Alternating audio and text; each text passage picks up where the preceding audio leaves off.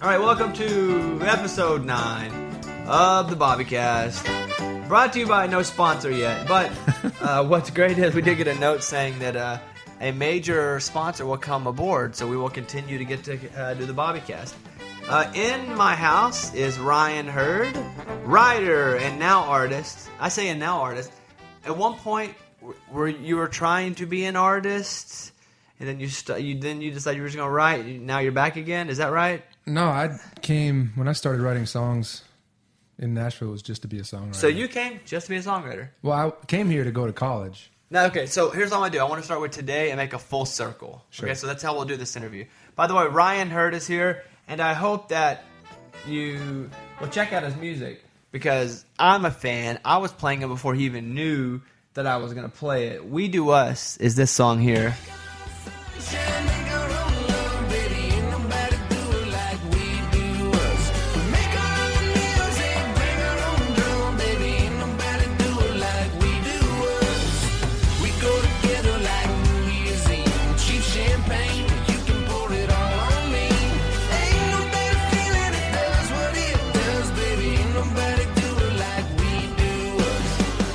Now, I think that's a jam, and I thought that was a jam before I even knew that, you would even be in the house, because I played it, and you had no idea I was going to play it on the radio. No, not at all. So I woke up, and I was like, yeah, I'm going to get these songs ready, and we do this thing where we mix, cool, up-tempo music, and it's usually, Young MC into Coolio into, some old Garth, and I was like, man, we got to throw We Do Us in there, because that song is, that's the jam. And so we play it, and so... you have writer's hours and artist hours. So, listen, I wouldn't wake up and listen to my show if I'd have to wake up at 3 in the morning. Ain't no way that would be happening. So, you weren't awake, I'm assuming, when it played. No. I was telling Mike, I was like, yeah, I listen to the show when I'm up before 10 o'clock or moving before 10 o'clock. But so, once a month or so, you're up. Yeah. I'm generally an early dude, but just lately, we've been back on the road, and that's a lot of movement. Yep. And so I just been tired, but yeah, I just, my phone started erupting and that was cool. And then everyone's like, turn on the radio.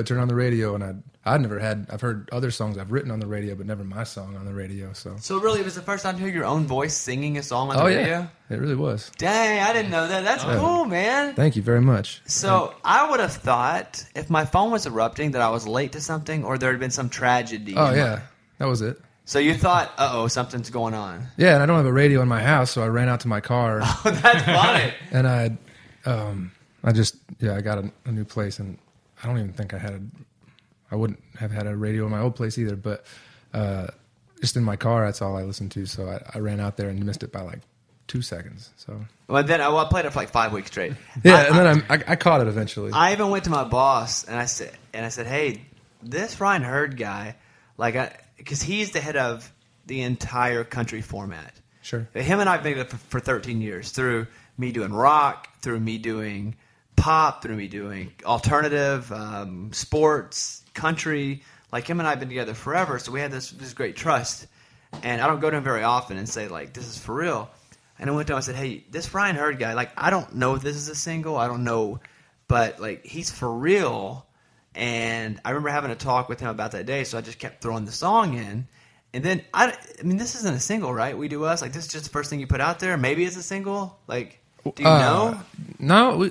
Well, here's our plan. We're going to put out one song a month for the next, we're going to do it 4 times. Okay. And I want to build a story, and I want to have music out there to tour on. Because once you hit that radio button, that's it. You can't really put anything else out there until that one goes away, good or bad. It right. fails or it climbs into a great spot. Yeah, and so I have a lot of touring commitments over the next 6 months, and I'm I can't go out there and tour on nothing. So I don't know. We thought about putting out an EP, and I've already done that and pulled it. And I love the music we made on that, but it just felt like everyone was doing an EP, and so it felt cool to get to go and do a song a month and see how each one of them goes. And I love the single mentality, though, too, like you're doing, because, in my limited experience of putting out a couple records, we did a comedy record and we did a kids record. I would rather just put out a song every many weeks or a month instead of 13 at one time, because people don't consume stuff like that anymore. Yeah, and I think The fun part about doing one at a time is like now the digital stuff, like the digital platforms, just let you do it. You don't have to plan that much in advance. You can just be like, you know what, this is cool. Let's put it out.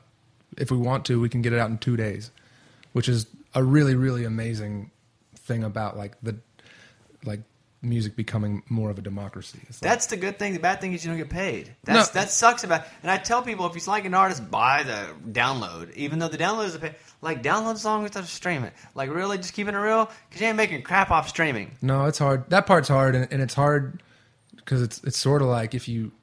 an artist in my position, and just to be completely honest, is like, you don't want to bite at this level, like bite the hand that feeds you. Ah, well, streaming sucks. But listen, I'm an artist that has songs that they're streaming too. Yeah. But streaming will get fixed. That's the thing. The internet's the wild, wild west right now. And I'm on the inside watching the legal part of it too. Mm-hmm. There's just no rules right now, and we're fighting for rules. And you guys as writers, and you're a writer and a performer, so you're on both sides. You get the publishing, and you're also getting, the artist, the part of it as well. One of my best friends fights for songwriters. His name is Lee Thomas Miller. I love Lee. That's my dude, my favorite dude, like one of my best friends. Mm-hmm. So he goes and he fights against me in Congress, and then he comes to my house and we write funny songs together. That's exactly right. So, but the internet is such the wild, wild west right now that it will fix itself. I think it has to if you want to have professional songwriters going forward. They will cultivate it. That's absolutely right. So you here's my very first Ryan Hurd story. I didn't know Ryan, and I saw Ryan walking in the back of Bridgestone. Maybe it was CMA. CMT. No, was it CMT or ACM Awards? CMT. Maybe it's CMT. So many of these. I don't know. There's a lot of them. We're walking back at CMT, and I saw Ryan. I was like, I'm the guy that's awkward, and I don't want to approach anybody because I always feel like I bother them. And I saw Ryan walking. I was like, I want to tell him I'm a fan of him, but I don't want to bother him because he's walking. He's kind of by himself. And so I am a believer that if you're a fan of someone, you should always tell them. Now, it's up to them how they react. And if they're with their kids or they're eating food, don't. But other than that, if you're a fan of them, go and tell them. And I walked up to you, and I was nervous. And I was like, I don't know if you remember this. Even remember this whole... No, I do. And I was like, hey, dude, I just want you to know I am a huge fan of what you do. And the rest was kind of a blur to me because it's like when you talk to a pretty girl and you kind of don't remember what they say next. But I remember you being very nice to me, and I'm very appreciative of that because I am a huge fan. Thanks, man. And so I want to play a little bit of the new song here. This is cool. The hook of Love in a Bar. And so anything you want to say about this one before I play it? Man, I could talk about a lot about this. I mean, I'm making a record right now, and the first two had so much material, and it didn't connect in any way. And then I got this song back. I wrote it with my friend Joey Hyde, who is an incredible guitar player and artist and writer, and he made me write the song that day. I didn't want to write. I was like, I want to go home, or I want to do something else. And he's like, no, you got to sit and finish this today, buddy. He's like my best friend.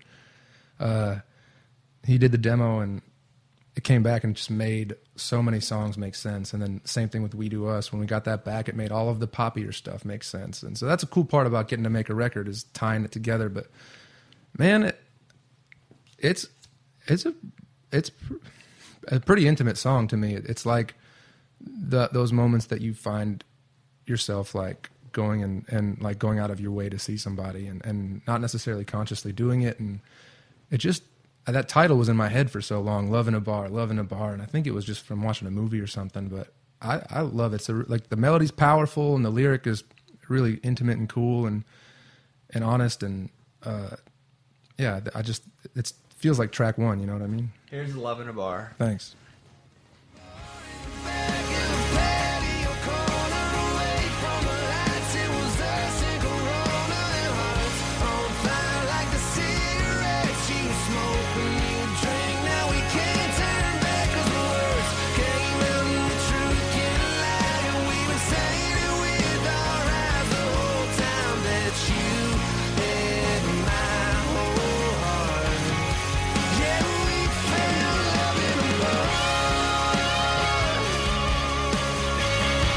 Proud of that? You hear Dude, that? I love rock and roll too, Yeah. and that's part of this. I feel like not a lot of people are doing that kind of rock and roll. They're not because they're scared to, quite frankly. Yeah, and rock and roll's awesome. And it's part of just the culture of America. Yeah. It was us synchroning hearts on fire like the cigarettes you smoke when you drink. Now we can't turn back 'cause the words came out, the truth can't lie, and we were saying it with our eyes the whole time that you had my heart. Yeah, we found love in more. Do you have trouble listening back to yourself, or are you cool with it? If it's good, Yeah. I love Okay, so you wrote that one after because your friend was like, "Hey, stick around." Where did you write "We Do Us"? it. So I wrote that with my friend Mikey Reeves and my friend Laura Veltz. And Laura I wrote, know Laura Veltz. yeah. So Laura wrote "Drunk Last Night" for Eli Young Band, and she wrote that She wrote a Lonely lot. Eyes. Yeah, Chris Young. She wrote a lot of songs. She wrote 3 songs on Marin's record, and we've always been really close, just personally. And we've written a lot of songs together and have a couple things together, cuts together and whatnot. But it was her title, and that's her singing, and Who's singing? that's Laura singing. That's Lawrence. That's not Marin singing. No. It sounds just like Marin singing. Well, Everyone thinks that's. Do you know that everyone thinks that's Marin singing? do they really? Everyone thinks that's Marin going. Oh, oh, oh, No, it's Laura. Mike, who'd you think was I singing? thought that was Marin. Everybody I've talked to thinks that's Marin. I mean, I love singing with Marin. I miss it a lot, but the I'm blown away right now. I thought that was. okay, but think about this though. So Laura Veltz wrote for Marin with Marin. She wrote "Rich," which is like Oh, kinda that's my favorite on the. I love Rich. and she wrote "I Could Use a Love Song," and she wrote That's 2 on the. She wrote 3 on that one. One more. Help me out, Laura. I can't believe that's not Marin. I'm blown away. I just thought that was Marin. No. Well, she sings on a couple other. She'll sing on a couple other things on my record, but That's crazy. I'm like a little bit mind blown there. So you have those 2 songs. Did you write that anywhere special? Was it like, or you? in Mikey's studio, I think it might be Mikey's first like major cut in country music here in Nashville. He's this really cool, heady dude who like is really into like the existential quality of every piece of the song, and he produced that with my friend Aaron Esheis, who I grew up with and is my producer, but Grew up where? Kalamazoo, Michigan. And so you guys really grew up together in Kalamazoo, and he's here, and you guys are working We together? came here together like 10 years ago. That's cool. Yeah, he Like- went and did audio stuff at Belmont, and I went and did my sociology degree. Yeah, and that's something I wanted to touch on. Like, as we go around the circle here, so you came to Nashville to be a sociologist? No, I came to Nashville to not be at home anymore. Okay, fair enough for point And, one. Then what was the other reason you came to Nashville? I wanted to, my mom took me to colleges, and we came to Belmont, and I just loved Nashville, and I wanted to be in Nashville. And we went to school, and I was in a band my first year, and I was like, I don't want to do that anymore. What kind of band? A rock and roll band. Just a rock band, yeah. Yeah, and then I just said I want to do school, and I found the professor that interested me, and I loved doing the sociology stuff. I liked the challenge of it, and I liked reading a lot. I still like to read a lot. And then I did an econ major too at the end because I did so much summer school. I had a lot of time, and I just killed myself to get out, basically to get done with in time, in 4 years. And then I got out of school. Were you doing music the whole time or no? No, I didn't do it for 3 years. Okay, wow. And then I got out of school, and I was going to go to graduate school, and I just couldn't pull the trigger. I was like, I for some reason can't do it.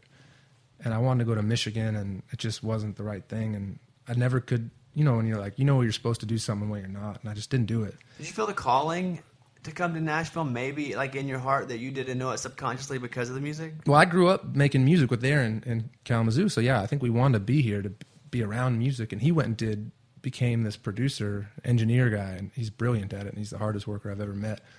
And then I got out of school and just didn't have anything to do. I had a job. Doing what? I moved to Montgomery, Alabama for 6 months to drive my friend's flatbed truck to pick up used vegetable oil. And then I went and made biodiesel with it. And See, it was a meth lab you're talking basically, about. Yeah, it was, in and other I words. didn't know it. I didn't know I was cooking meth. But I went and then filled up huge construction equipment with it, and that was my job. And I was figuring it out, and I just was like, I got to go back to Nashville, Tennessee. So you came to Nashville. You studied sociology. Do you have a degree in sociology? Yeah. Did you? So you finished. Oh yeah. So you could be a teacher. You have a college, or you could go teach sociology at a high school if you wanted to. I could I would be terrible at it, but yeah, I Right. could try to do that. That's crazy. So you do that, you move down, and you're delivering shampoo to I don't know salons or whatever it is that you do. So you're down there, you're doing that, and you're like, okay, I can't do this. Yeah. Did you know you couldn't do it because of music, or did you know you just couldn't do No, it? I knew I wanted to write songs, I think, at that point. And I knew I wanted to write songs with Aaron. And I moved back up and I was like, and here's the thing, and this is how everybody gets into country music, I think, is you're like, how hard could that be? Like, how hard could it be to write a great country song? And you just start doing it, and you start doing it. And I lived in a house with these guys that I went to school with who are not into country music at all. And they just saw me go, that guy just said he wanted to do country music, and he's doing it. And they didn't like the music I was writing, but they were really cool about it. Like, I'd be in the middle of the day just like plucking away at these songs that weren't very good that I thought were great with Aaron and Joey Hyde and Matt McGinn, and they just were cool with it. And they'd be like, "What'd you do today, man?" And I'd play it for them. They'd be like, "That's cool." But we just kind of put our heads down and said, "I want to write. We want to write country songs." Did you realize it probably is a lot harder than you thought it was going to be? Oh, yeah, it's impossible. It's impossible. It's still impossible. Like, you don't understand how. I say this all the time. Like, once you get your foot in there, you realize how difficult it is to, like, it's the loneliest thing ever to try to get your foot in the door here. And I always tell people to, like, find your people. Like, don't find somebody who has a lot of success and ask them to write, because you're not going to write their best song and they're not going to help you write your best song. It's like you find people that are like-minded, because it's so lonely to, like, get good at this and to get at a spot where, like, people notice you. That you got to have those people there to, like, keep you wanting to do it. And we just kind of put our heads down and wrote songs, and then made some demos, some really bad demos, and then came back and wrote some more songs and made some more bad demos, and eventually, like, played some writers' rounds, and then got a little attention How long in some is all meetings. this taking? Like, you're talking about, you're saying it So quickly, I got but- out of school in 2009, and I signed my first publishing deal in 2012. So you spent a couple years. 2 years basically getting good enough to get my foot in the door. As you were writing in Nashville, did you have any jobs here to eat? Like, how? Oh were you yeah, I how worked. were you eating? So I took my degree and I had this contract job. I'll always remember this. I did it even after I started writing songs at this place on 12th Avenue called United Methodist Communications, and I did research for them from like 8 a.m. until 11 a.m. when I had to go write. And What then kind of research? I like wrote surveys and did stats work. It was So really, like, so boring. So at a desk, you're working at a desk. Oh, yeah. Probably thinking the whole time, like, oh, I can't wait to get here to go actually do the job that's really going to pay me nothing, but hopefully will be my career. Oh yeah. And then even after I got my deal, I was so nervous about actually making money. Like, I'm at Universal Publishing, but I signed there. I still kept the job for like 3 years. I'd go there every morning. Wow, before. really? Yeah, because you're just terrified that. Like, I get it. As soon as I'm still terrified. Like, you still have Yeah. to be terrified. you're like, oh my gosh, At My- any minute, it my could slip options away. up. At any minute, Mm-hmm. with the creative, at any minute it could all go away. At any minute, it could all come 1,000 pounds greatness too. But even that could go away. Like, I've just seen it happen to so. I've seen much smarter, more talented, funnier people than me not make it, and then I've seen people that have made it so and then lost it all. Yeah. And it's just a weird thing to be in a creative industry. But if we didn't love what we did with all of our hearts, and it wasn't our only option to do it, we wouldn't do it. And that's what I tell people all the time. They're like, "How do I be a comedian?" And I'm like, "Well, this is what I do. I go up there and I suck, but I love sucking." Right. Well, let me rephrase that. I go up there and I bomb, but I love bombing to the point to where I get good. How do you get to be on the radio? How do you get in? I love it so much that there were 29 jobs I did not get in radio before I got my first real one. And now I have the biggest country show in the United States. It's not because it's just because I just kept on. The key's just keeping on and keep growing. Here's a song. This is the first one that I knew from you, and it was a monster too. So this is "Lonely Tonight," and this is Blake Shelton. And one of my I love Ashley Monroe. Me too. Man, just a heart on her is so good. I voted for her for Album of the Year last year for CMAs just because whatever the one of For those. Blade? Yeah, I was like, what's the Album of the Year? And I was like, well, that's the one I listen to the most, so I'm going to vote for that one. Music's great, but just as a person, I voted for her, Queen of England, actually, different election. But so Blake and Ashley had the song, but you wrote this with who? My friend Brent Anderson. Two-man right. Oh, man, you guys must have got paid like crazy. Okay, here is Lonely Tonight. This is Ryan Hurd's. We don't have to be lonely tonight. Need you, want you, I'm right here. We don't have to be lonely tonight. I know we shouldn't, but I don't care. Like, it's Blake, and it's a big name, and it's Ashley. Here's my story about this, because I want to know how this came together. But I was sitting at dinner, and I don't keep a lot of artist friends because I like to be objective. And if it's not good, I just can't go on the air and say it's good. Right. And I was sitting with Ashley at dinner, and it was just her and I, and she was like, I got this song. And she goes, that's not mine, it's Blake's, but I'm going to be on it. They just offered me the duet to it, and it's called Lonely Tonight. She goes, it's so good. And she goes, man, I hope that this is a single. She goes, because I feel so strongly about this song. And, Ashley is very traditional sounding, and she was like, it's a little not right up my alley, but it feels so good to do. And it was freaking Blake Shelton. Like, if Blake Shelton wanted to do a farting duet, I'd probably do it with him. She was like, I just feel so good about this song. And this is, I don't know how many weeks before it ever came out, but she was telling me about it. And then I remember hearing it the first time and going, wow. So this song comes, and who wrote it with you? Brent Anderson. Okay, so tell me about, where were you when you wrote this We song? just wrote it in a writer's room, kind of like this, and we wrote it, and we were excited enough to show his publisher, Seagale, which is Brad Paisley's publishing company.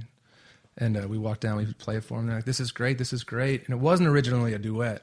There was this weird echo part, which is where she sings now, but it was this really weird thing that Brent definitely wrote that part. And we just, everything was cool about it except for that. I'm just kidding. I wrote that part. But it was this weird echo part. And we got to the studio to cut the vocal. And I was like, dude, this is a duet. This space You is made the decision in the studio to switch the song to a duet. Yeah, Brent and I did. Yeah. And we called our friend Sarah Hayes, who's an artist in town and a killer songwriter.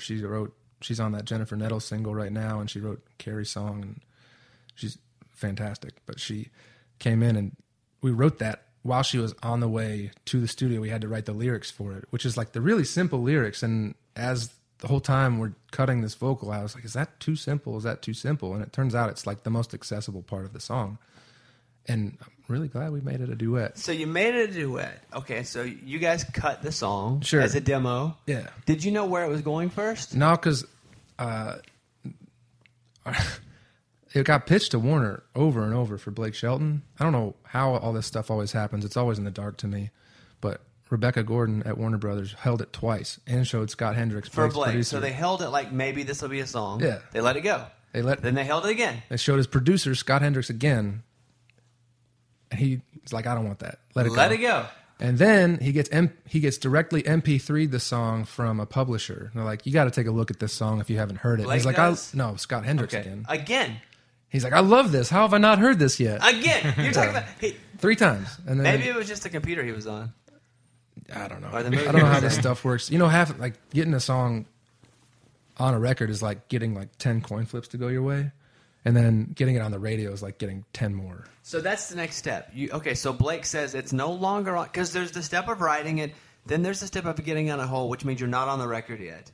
Yeah, holding a song just means you can't show this to anybody else. You're not supposed to. I'm holding it. I got and dibs. So I've got dibs until I turn it down. Exactly. So at that point, they had dibs on it till they turned it down. Sure. But then you hear a lot of noise like, we're definitely doing this. Okay, we're definitely where'd doing that come this. from? Where did you hear it first? And did you know it was Blake? He was like, I'm in. Yeah, just the day that they were cut, we knew the day they're going back into cut, and then as my friend Derek Wells plays guitar for all of Blake's stuff, plays on almost everybody's stuff, and he was texting me from the studio like, cutting your song right now, buddy. Oh, so you knew. So I knew it was happening. Dude, inside source. You got making a murderer inside deal over here. You always have to have somebody that you know, and at this point, you know everybody. He's so excited, by the way, that Blake. Yeah, I've had my song cut by a lot of people, but when you have a name like that, that's like that's no matter if it's on the radio or anyone even ever hears it, that's like your little piece of country music history, no matter what. So that, and it gives you so much like validation and so much credibility, and you know, your publisher can go out and say like, Ryan just got a Blake Shelton cut, and that's a huge deal. Which gets you bigger rights. Oh, yeah. And better rights and more. It's currency. It's exactly what it is. I mean, when you get it. So, did you know Ashley Monroe was on this song, and at what point? Actually, I knew she was gonna be on it before, because she called my publisher and was like, "Can I write with the guys that wrote this song?" So she ended up writing with me and Aaron, who's my producer. And she talked about it the entire time. We wrote a cool song that day too, but she talked about being on this song over and over and how much it meant to her, because she was just putting the blade out, or she hadn't quite yet, and she had, you know, it's hard for someone who's like more of a traditional country music person to get on the radio a whole lot. It's just the way that it is. It always has been that way in the last 10 years or whatever. So she was so excited. And I don't know. I love Ashley. I've gotten to know her through it, and she's just a really gentle, has like this gentle spirit that's so cool, and she's so into what she does. It's so like staunch about it. She's honest. Yeah, to she it. cuts great songs. She's a great writer. But yeah, so I met her through her hearing the song and wanting to be on it, and then we got to be friends through that. So that happens. They cut it. Now, it's single time. Sure. Okay, and everybody who cuts a song on any record, they want to be the single. Oh yeah. So how in the world does this song get picked, and where were you? They put out Neon Light first, and which is awesome. Did you think maybe you had a chance to be the first single? They kind of whispered at it being a single, and also if you see a record label, a record company put out a duet with both partners on the same label, it means you don't have to go ask for single rights from another label. Okay. So it's a little easier for them to just go put it right out. So because Blake and Ashley are on the same record label, it was kind of like they were setting it up, not only as a single for him, but as sort of like a launch pad for her. Right. And so we kind of heard whispers the entire time that it would be second. And then like 3 weeks before Neon Light went number one, they told us that it would be the single. And then they told us that like 2 weeks later, a week, that they were dropping the single the night of the CMA Awards, and they were performing it on the CMA Awards. Wow. So we were all at a party. I remember it was me, a whole bunch of people, just friends that are writers that do this with me, all sitting at, it was Tin Roof across from the arena. There's a big party that some publishers throw, and we watched it happen live on the broadcast, and then the next day it went for ads. Surreal when you watched it? Yeah, I mean, I'd seen one time my song on TV before. I had the Swan Brothers' first single later on, and they played it on The Voice. I like those guys, but let's be real. That's not Blake and Ashley. Oh, it was The Voice, so it kind of was Blake. But it still wasn't Blake. no, I mean that's a career highlight. I mean, it always will dude, be. That'd be Always crazy. You're sitting in a bar watching, like, and you know it's about to be the single too. And I had a guy talking to me through it the entire time. He had no idea. Oh, and he wouldn't shut up? He just was talking like we were having a conversation, and I'm watching the TV, and I'm just like, I remember this. I remember him being right here. And then like halfway through the solo, he's like, "Oh, did you write this song?" And I looked at it, I was like, "Yeah." He's like, "Oh." And he disappears. My bad. So then it goes, and then it's not just a hit. I mean, it's a smash. Thank you. So, and no, that's data. I mean, you're welcome. But, I mean, people loved it. And, I mean, it was, you know, it was the country booty call song. Like, it really was. But I think it's something everybody related to. It's becoming a theme. And people, yeah, it is now. And people love Blake. And it was one of his, and he had so many number ones in a row. Mm-hmm. I'll ask you this first. Was there pressure that was going to be maybe his not first number one? Even though it was a great song, you didn't want to run the streak. You know, I thought about that, and you don't realize how bad you want it until you're right there. And you're like, man, when you have a song on, and hopefully I'm old enough now to know, like, not to live and die by this, but you're watching it, and it gets up to 3, and it gets up to 2, and I remember talking to some people at Big Machine, and they're like, we're going for a second week at Thomas Rhett. And I forget which one it was. It was the... I can't remember. I'm blanking on 2 songs. I usually don't do that. But I remember being there, like, I can't believe they're going for a second week on this. No one ever does that. Which is irritating because nobody does it. No one ever goes for a second And if they do, it's week. always cleared, and they're not fighting someone for a number one spot. Right. And And so I just remember being like, how can you do that? This is my first one. Like Scott Borchetta would like, that goes into his thinking. It's like, Ryan really wants a number one song. Ryan heard once that some guys said, back off. Ryan. Yeah. So, but I remember watching it, and I remember they told me like, we'll know at 12. It's sitting at 2. He's at 1, and you can kind of watch the media base. You can watch the charts in real time on the internet. Every 5 minutes, I can watch them. Yeah. Yeah, and so you watch it, and you're like, I think we're gonna get it. And then like the radio people call, and they're like, we're calling this a number one. We're calling this a number one, and we'll know officially at midnight. And so I'm sitting there at midnight like, cool, we'll know officially at midnight. And at midnight comes, and I call my publisher, and he doesn't pick up. And I call my other publisher, and they don't pick up. And I call everybody, and they're like, oh, yeah, we don't know until like 5 a.m. Just wake up in the morning, we'll tell you. Because of West Coast. Yeah. So I was like, I kind of was like losing my mind a little bit. It was crazy. But you know, when you wake up and you do have a number one song, it's like... Oh, you went to sleep? You said when you wake up... You had to. You did go to sleep? Yeah. I wouldn't went to sleep. You go... but like you move here to get... That's what you do, is you move here to be a hit songwriter and to have number one songs. And, you know, I've been fortunate to have like everything that you could possibly have happen to you as a songwriter already happened to me. Like I've had songs get held and let go. I've had songs get cut by great artists. I've had songs get on the radio and die at 53. I've had songs get a top 20, top 15, top 10. And then to have one actually ring the bell is a miracle. It's all it is. It's very cool. That's cool. Yeah. It's cool that you had to wait. Now it's cool that you had to wait. Like right then, it's not that cool. Yeah, it makes you want another one. Yeah, you know, and it's a better story, and it makes you appreciate it. Yeah. That's awesome, man. I love that, man. Thanks. So I knew you'd written that one. I'm gonna tell you, the first time, like, I talk about friends.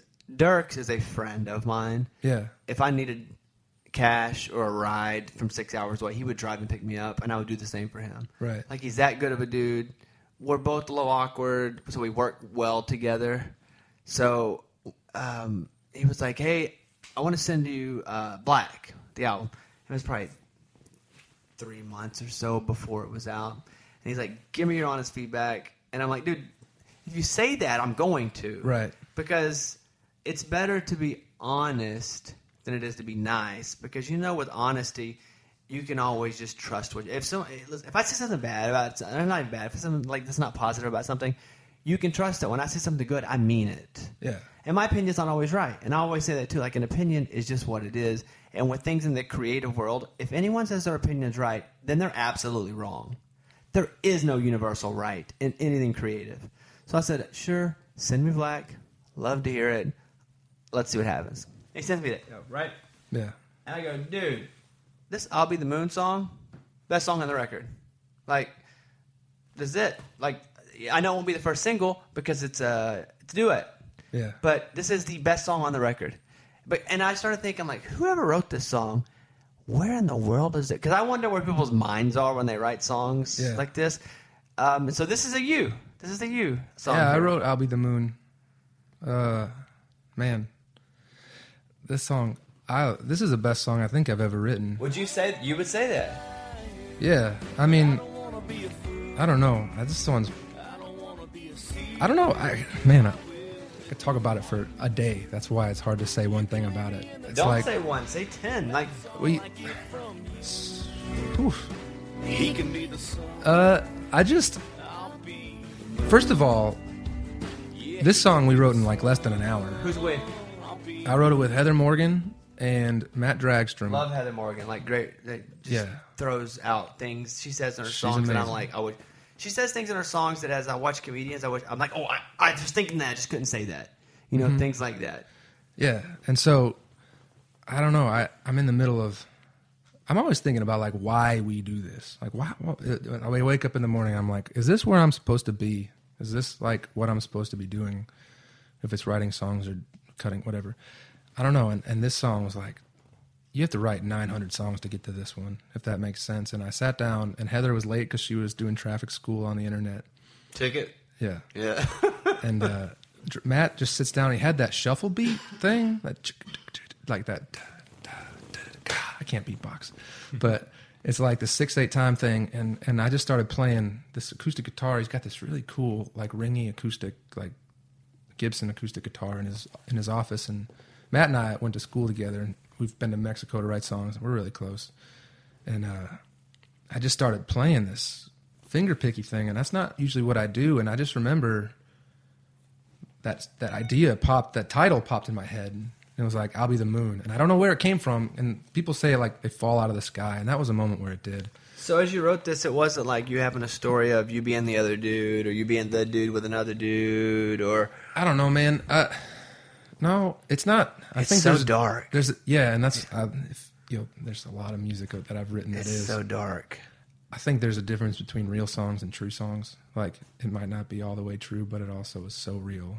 And that's a story that people have, and it's a story that, I don't know, it's like the thing where you want what you can't have, and that's a really difficult thing. And man, a lot of that stuff is just, I mean, like Love in a Bar and all this other stuff. Like, yeah, that's my life. Like that's how Maren and I got to know each other. We've known each other for 3 years writing songs, but like we, when we were starting to see each other, it was in a bar, and I know the bar. I know. Is that why you wrote Love in a Bar? Was that what it was based on? Oh yeah, that's a pretty true story, word for word. But that I heard the first time I heard I'll Be the Moon. Like, I don't, again, like you said, I don't know that feeling. Yeah. But there's certain songs that go deeper than just like the epidermis of the skin. Sure. And it's just like, oh man, like it's a dude, and he's like, I know that I can't be your main one, but I love you so much that I'm okay with being your second one because I have that much for you. Yeah. And I hurt for him, and I don't even know who he is. It's like, I'll take everything that you can give me, even if it's not everything. And I remember like Heather shaping the second verse,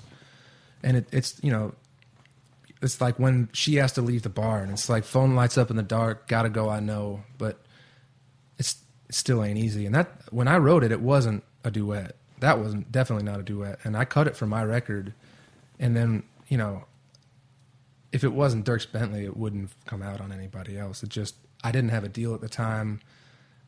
For the songwriter, for Heather and Matt's sake too, especially, it's like you cannot turn down Dierks Bentley, and I don't think there's an artist artistically that I would have wanted to do that song other than him, just like, because that'll he's be such a an single. incredible man. I hope And so. if it's not, I mean, and I say this for me because it's not my money. Yeah. But people that is probably the most powerful song on that record, and I hope you find some sort of like awesomeness inside of that. Oh, I do, and I hope I don't sound like I'm like upset about that. I'm thrilled that we were. I texted Dierks about it and was like, dude, this is going to get a lot of love album wise, like, and he's nominated Album of the Year for CMAs. But Do you wish you would have kept it? no, I don't feel like that. I don't feel like I wish it was different. I feel like I'll tell you the story. So I cut it for my record. I put out a 5-song EP in town. I never put it on the internet. I put it out as a 4-song EP because Dierks recorded it. And when I record it, our recordings, I'm not trying to sound at all. Don't worry about how you sound. You sound great. It's Nobody's literally. taking anything. I know. It's so hard because you talk about. It's literally the best recording that Aaron and I have ever made, and we love it so much. And Maren sings on that one too. She sang on my whole EP. Did she sing on the original? Yes. Yeah. So she sang on the original master that I don't think Dierks or Ross ever heard. They heard the demo of it, where Heather's singing on it, which is its own thing. It's beautiful. It's so cool. But our version that we cut was like this thing that was has so many swells, and Maren singing on it with me. And then when Dierks cut it, and then I remember Maren had just started she got her deal with Sony, and she's getting moving, and everything is happening for her, and she's getting a lot of really great attention. And all of a sudden, we were sitting at a bar in February, Melrose on 8th Avenue, and we had a beer, and both of us had like a dark day. I don't remember what it was, but we were sitting there, and we were talking, and she had a beer, and I had a beer, and her phone was in between us, and this is kind of funny too, but it lights up, and it's just a number that she doesn't know, and it says, "Hey, Maren, this is Dierks Bentley. I got your number from Corin Capshaw, Who's my manager too, by the way. all of your managers." Yeah. He goes, "I have this song that I'd love for you to consider singing with me as a duet. It's on my new record. Would you mind if I send it And over she to didn't you?" know. She had no idea that it was already like you and her. She'd already sang it. He had no idea that she knew That's the song, crazy. or that her and I had started seeing each other, and we're sitting there, and we looked at each other. It was like right in between us. Obviously, I read it, and so she looks at me and she goes, "I bet that's your song." And I was like, I bet that is my song. And 2 seconds later, an email comes up and it says Dierks Bentley at the top and just says, I'll be the moon. Crazy, dude. The universe, dude. That's the universe. And so she like, I don't know, she gets asked every day to do stuff like that. But that's the first person that asked her to do, I think the first person that asked her to do something, and she immediately was like, of course I'll do it. She turned me down to do our comedy record. She was one of the only. She turned me, and I was cool with it too. But she turned me down. Sounds like it. Because I'm a huge fan. Like I was like, man, doesn't want to do it, whatever. The only two people that turned it down was my ex-girlfriend, and that was for personal reasons. And Carrie Underwood filled her spot, and then Marin turned me down for a song. And I'm still. I'm sure you'll have your chance. I'm gonna call Dierks, by the way. Let's see if he even answers. Because that's such a cool story. I have my cell phone out. Let's see if Dierks answers here. Now that we got it. He may be with the kids. I hate calling him this late. Doesn't he number one right now? Yeah. One song? Different for girls. He's probably telling him that's what he thinks you're calling. Yeah. But that's crazy that you were with her when you got the text saying, "Hey, Marin, Yeah.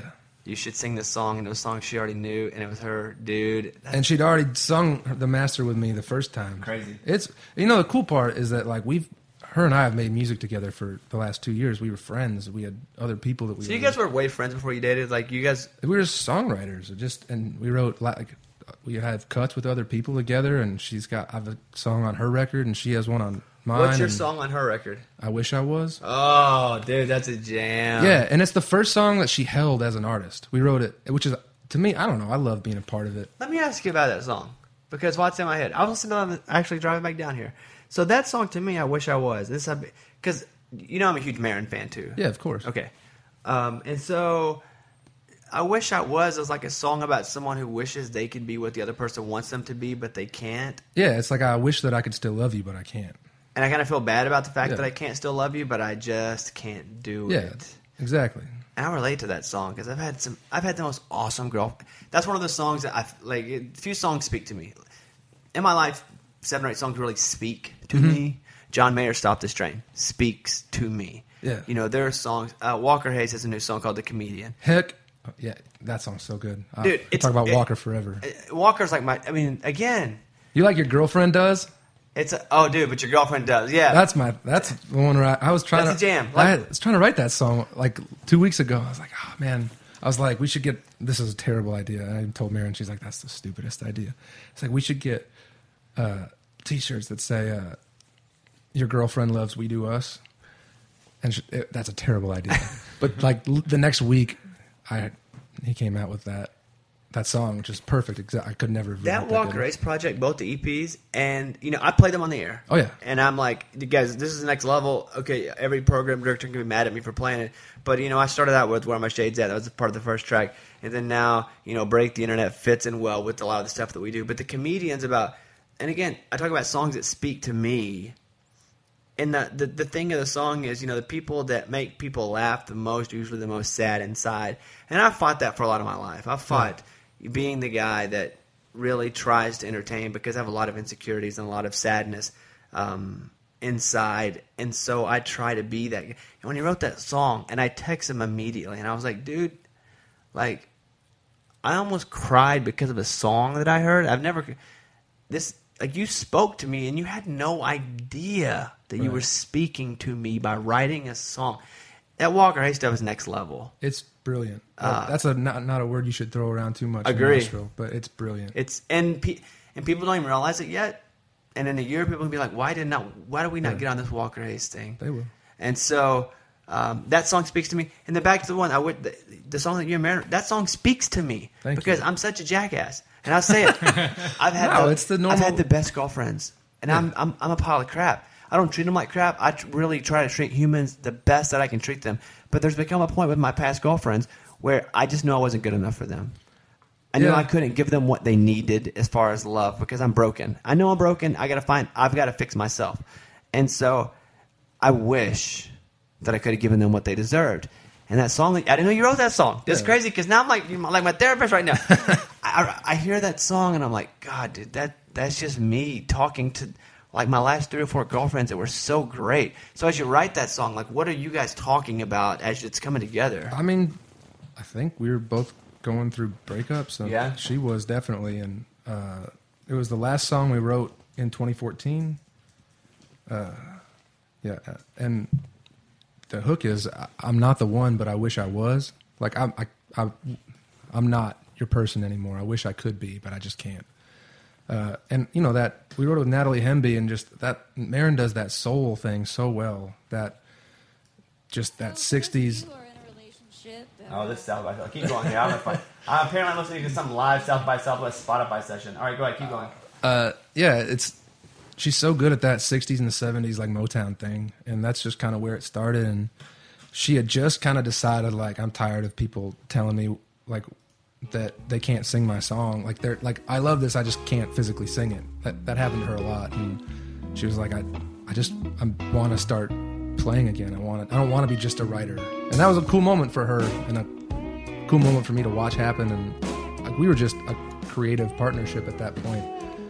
And I don't know, this one was the first song. On paper, we It's so go good. It's so So good. good, dude. Yeah. I know that we look This is the first song that she held as an artist, which is special to me. almost never hangs on forever. I know I'm breaking your heart, so go on, say what you want to. I'm not gonna stop you. You can blame it all on me. I got to sing the harmonies on it too. This is you? I'm not the hero in the story. I'm not the girl that gets the glory. 'Cause you're looking for true love, and I'm not the one. But I wish I was. It's such a weird relationship just in the song because she's the villain, but she's actually the good guy at the same time. Yeah. She can't give it to you, sorry, but I'm going to be honest about it. I wish it was me, but it's not. Yeah, and it's the title of the record too. I mean, her record's Hero, and she's, I don't know, the way she describes it is really cool. She's like, I'm not the hero in this story, but I am the hero in mine. And it's just really like self-empowering thought to like know yourself enough to say, like, I can't be with you anymore. You're like, Speaks to me, man. You have to be like your own Speaks to me. She talks about it all the time, like, be your own hero. I can't be yours. I'm sorry. I'm really proud of that song. I'm proud to be on that record. It's obviously got a lot of attention and a lot of, critical acclaim and nominations and stuff like that. And that's like me as a writer. Like, man, I'm on, I think 4 or 5 #1 records this year. I never thought that would happen. And I'm on, 2 of the 5 CMA nominated records of the year with like relatively like So Black, you're acclaimed on the songs. Black record, Yeah, I'm on Maren's record. and you're on Maren's record. And then the other 3 I'm not on. And so you should be. I'm going to probably have Thanks. to talk with them for next year. No, so that's I want all to play a couple other tracks that you wrote Yeah, here. come on. So these are cuts. Rascal Flatts, Payback. Sure.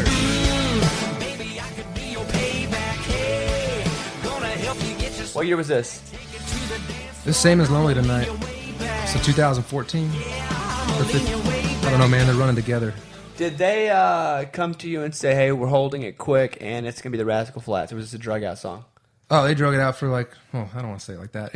They held it at the beginning of the process for their record, and a year later we That's a found drug out out. they Now I'm cut going to call it. yeah. You can call it whatever you want, but I'm going to say that's a drug. Holy cow. And they it came out a little different than what we had originally done, but I mean, just to be track 1, and that was Aaron and I wrote that song together with Neil Mason from the Cadillac 3, who's the drummer. And man, that song made us like, sometimes songs, just because they don't go all the way to #1, it doesn't mean they didn't do a whole lot for it. Like for me, that song made us like Music Row famous. Like every publisher and every songwriter knew that song on Music Row because the demo was cool and it was like something people hadn't heard before. And I don't know, I'm really proud of this. I played this live up until like this summer. Really? Yeah. All right, how about Tim McGraw? This one's called Last Turn Home. Yeah. I wrote this with Maren. And it was her first cut ever. And Is that right? This is her first cut. This is the one she says Tim cut her first song. this is it. I didn't know this was her first song. I cut this song for my record. So like we were really hoping it would go on the radio, and you hear whispers here and there, and that happens all the time. You're like, this will be a single, this will be sometimes it's just not a single. That's what Lee Miller tells me. He goes, if they start saying it's a single real early, it probably ain't going to be a single. Yeah, that's a hard thing. But that's like what you sign up for. I actually haven't listened to this version in a long time. Well, let's listen. There's a lot of cool things. This is me singing harmony.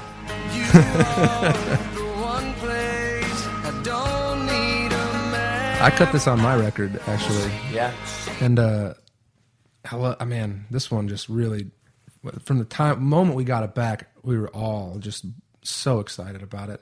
And at the time, you're like, man, I really want you to put this on the radio.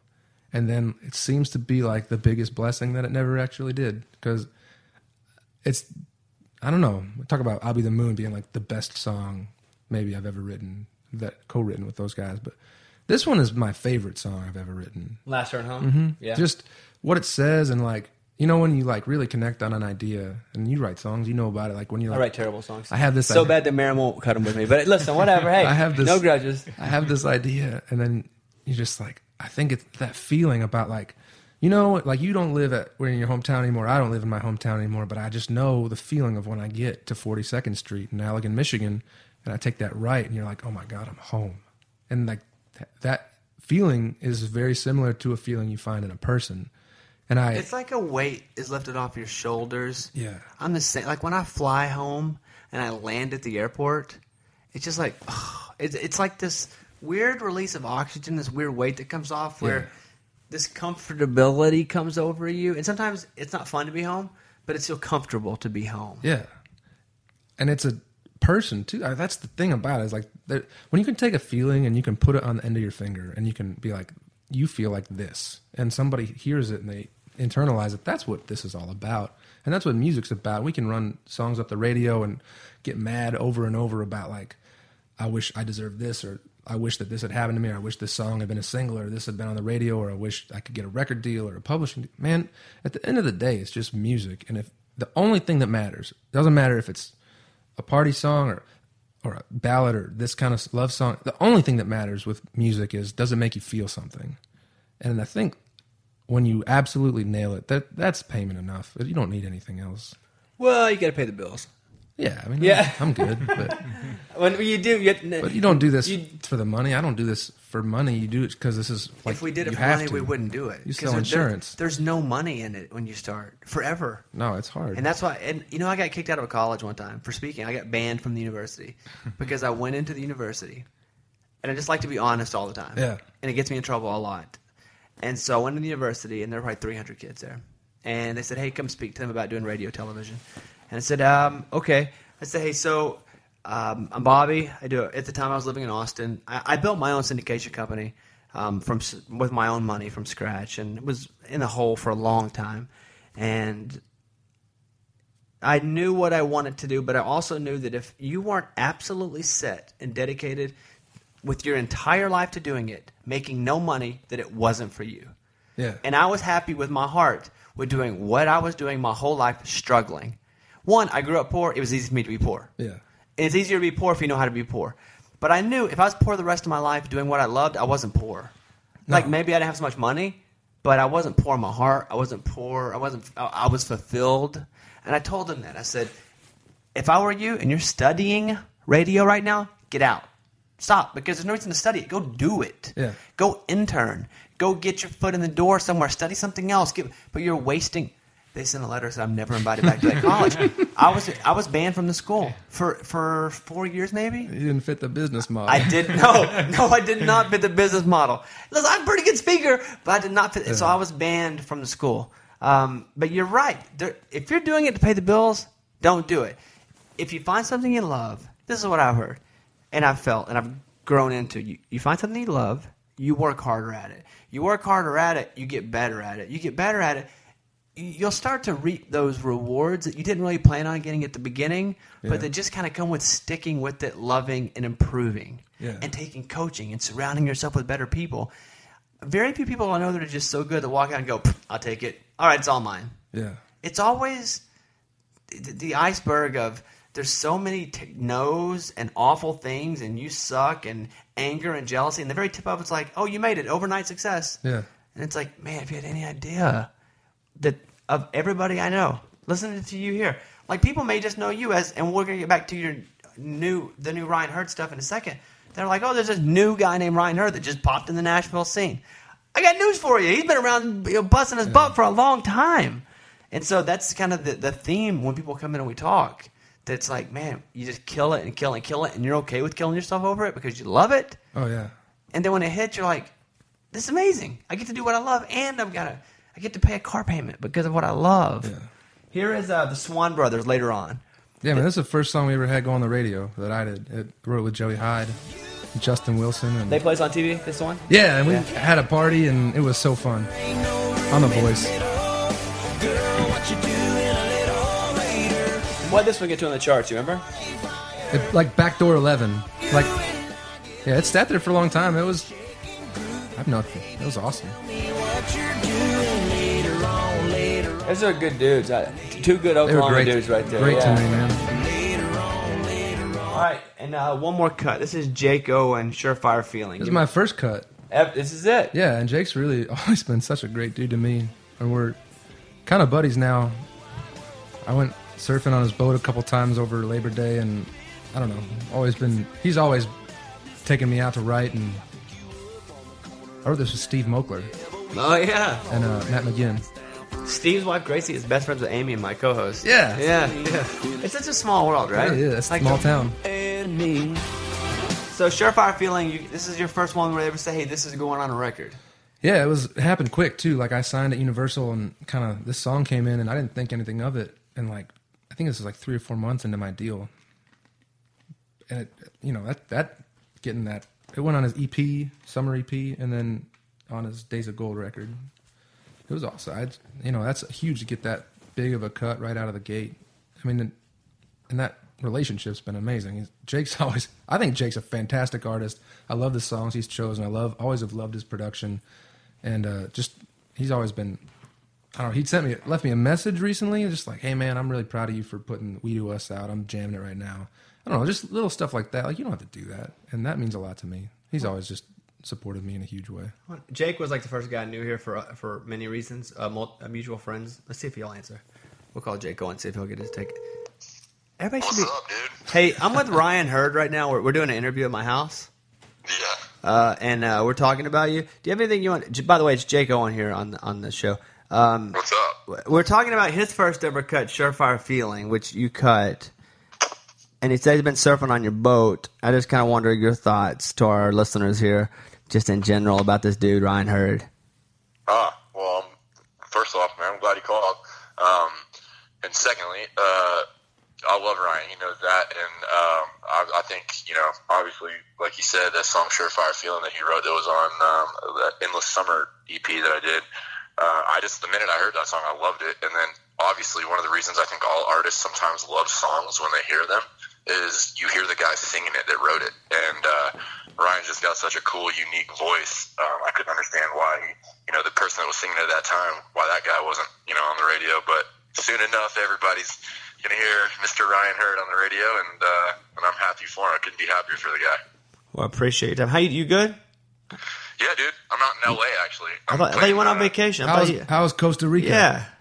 Yeah. Oh, dude, it was awesome. Costa Rica was amazing. But I'm out here in L.A. I got to do Jimmy Kimmel tomorrow night. So I got it, dude. Come on. Yeah.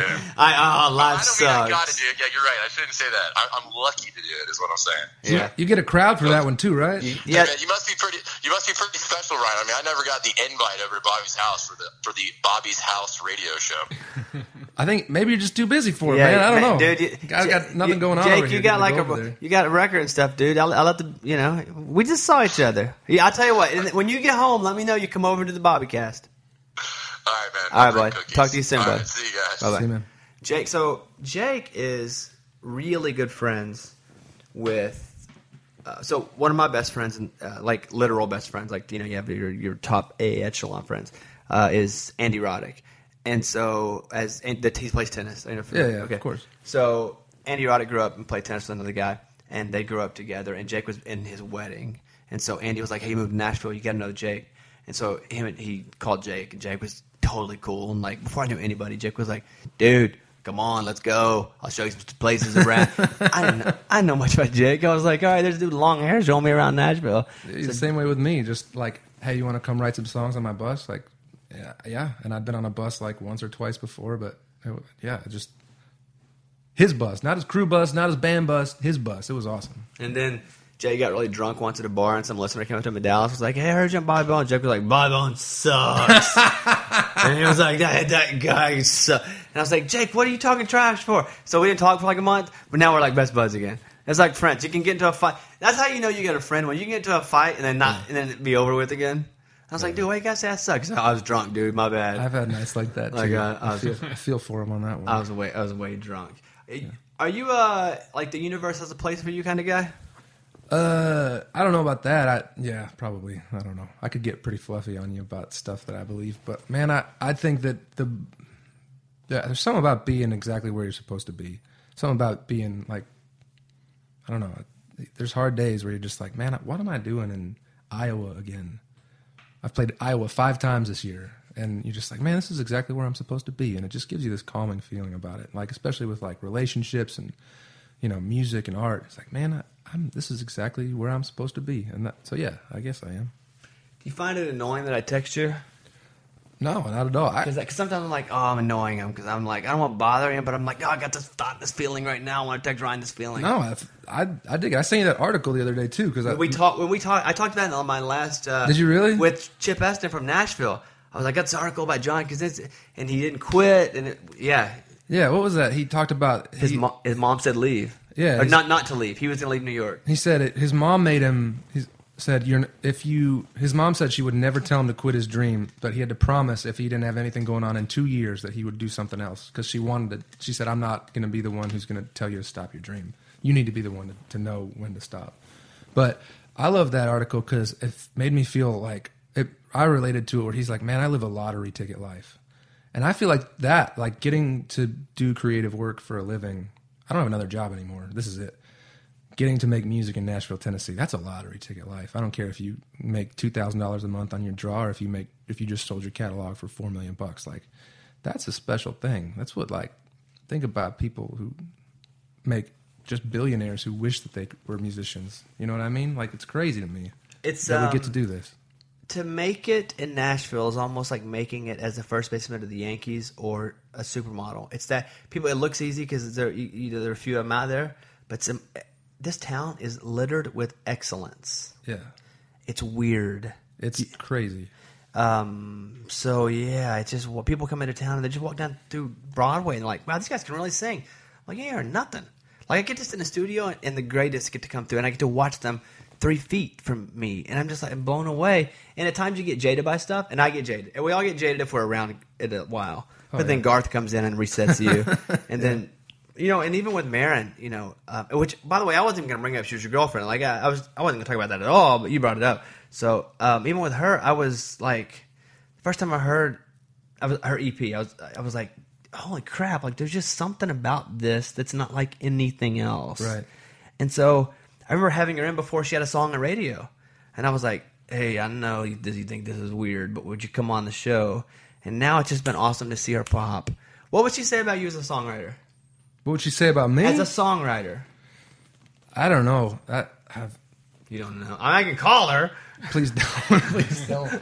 I don't know. As a writer, I'm really good at like letting her roll and like knowing when she's on something. So like when we're writing together, like as a songwriter, I like to take the steering wheel, and I'm like, I have never written for other people, and that's a weird thing about being a professional songwriter. Is like I always wrote for myself.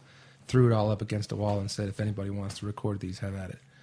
Which is sort of like I should have been an artist a long time ago, maybe, if I've only written in that way. But I love watching, like, as a songwriter, especially with Maren, she hears all my demos and stuff, and she tells me which ones she loves. And does she ever say you don't like one of them? I sent one the other day, and she goes, that's cool. Not my favorite out of all of that you've done. I think that's what she said. It was like the K of the text message. K. Yeah, basically. But she listens to it all, and she's she's seriously my biggest fan musically, I think, because we've always had like a really close creative partnership. But I'm really good at letting her run with stuff and like knowing when she's in the headspace that she's like doing brilliant stuff. So I saw you play the guitar with her opening for Stapleton at the Ryman. Oh yeah, that's cool, huh? Dude, that stage, that's a moment right there, isn't it? Just to be able to be on that stage and to sing a song. We sang Last Turn Home. So that was really cool. That was cool for asking me to do that. It's weird because I'm going to say this too, but yes, I played the Ryman, and it's crazy. It's crazy. You just get this feeling. I only did one song, and you just get this feeling like I am I did. like I sold among the whole, ghosts. Not to brag, I sold the whole show out, but no. It's like yes, it's like. Have you played the Opry yet? No. Okay, you will. Yeah. Like no, I'm not even jinxing it. Like you will play the Opry.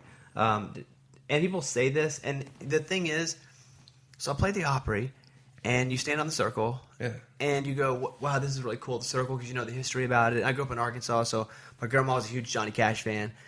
Anybody from Arkansas, you just automatically adore, because nobody gets out of Arkansas. That's kind of the rule. Yeah. So Johnny Cash from Arkansas, so my grandma and I, because my grandma adopted me for a while as a kid, and so I listened to her music, the Andy Griffith, the Johnny Carson, even the Ray Charles. And so when I played it, it was just like, I felt like I was kind of doing something she wanted me to do. Yeah. But even then, I felt like I really couldn't conceptualize what was really happening. Like, as much as I could read about it, I don't know what it was like to be like back in the day. Listen to them. People would gather around the radio and listen to stuff at the Ryman, or go to church at the Ryman. Like, they would go to church at the Ryman. Yeah. They would stand in the circle at the Opry. We have no idea. It feels like you're like connecting. I haven't played the Opry, but it feels like you're connecting with this, like I say, called like the collective unconscious of country music. Like you're connecting into something that's like so much bigger than any song you could ever write yourself. It's like you're a part of this really incredible collection of ideas and thoughts and melodies and so much bigger than you can words. understand. Like, Yeah. you can read all you want, learn all you want. I felt like, and I like to consider myself a scholar of music, period, all formats, all kinds, especially country and classic rock. Yeah. And it's like, I can read all I want. I just still don't understand as much as I can try. I feel like that's like the world with me, and what happens after the world. And I can learn and try to study and read, and I don't know. And so what I have to realize is I don't know. So I've got to be okay with that and just realize that I'm just going to do the best I can. Dude, I love that because I'm very similar to that too. I mean, you have to be okay with not knowing. You have to figure out that you just don't know. And so since you don't know, don't get angry with it. Understand that you don't know, and try to learn as much as you can. And you can learn everything, and you still don't learn anything. It's like the old Socrates story. Went all the way around the world trying to find the smartest guy in the world, and went to all the great scholars, and probably spoke to 1,000 who claimed they were the smartest man in the world, and all of them were like, "I'm the smartest man in the world, and here's why, here's why, here's why." And Socrates came back, and he said, "I found the smartest man in the world." And they said, "You found the smartest man in the world? Well, what town is he in? Where is he?" He goes, "It's me." And they were like, "How is it you?" He says, "Because I don't know crap." Yeah. And that's why I'm the smartest man in the world, because I'm the only one that gets it. I know nothing. Like, as much as I can learn, my capacity is not to know. Yeah. I can't know. Anyway, we're on a whole different deep level here. No, I could keep going. We can keep going there. That's fun for me. So Ryan Hurd is here. Now, We Do Us was the first song that you can download it now. Or at least Apple Music it. You can go you can stream it anywhere. You can Apple Music it. I wish you could download it because, dude, I'm telling you, when I played it, people were... I know. It would have been a download, at least a top 5. I can just. I'm not lying to you. People were going. You answered the phones. Yeah. Mike answered the phones. People were like, "What is this song?" And I was like, "Dude, I just wish you were able to download it because it'd have been crazy." Here we go.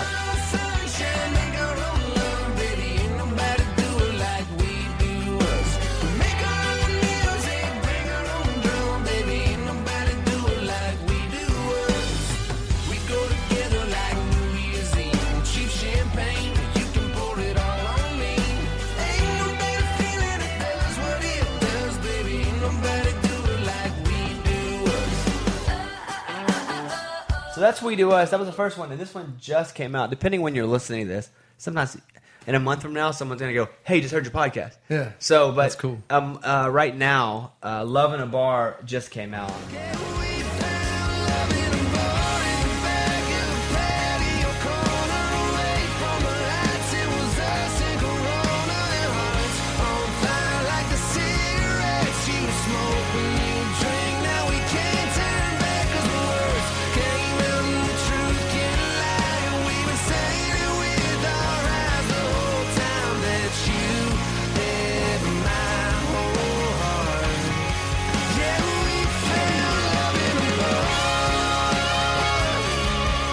more songs to come out, and as soon as you decide whatever radio single you're going with, you let me know, and you're up on the show. I told you, I'm gonna have you on the. I'm blindly having you on the show. I don't even know what the That's nice song of you. is. I don't even know what it is.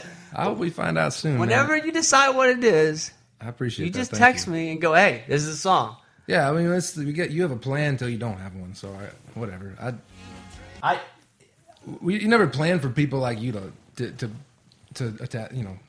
like it. You know what I mean? I never planned to see you walking down the hallway and go, "Oh my goodness, I'm kind of nervous to go tell the dude I'm a fan." But my rule is that I tell my listeners and people, if you're a fan of somebody, just go tell them.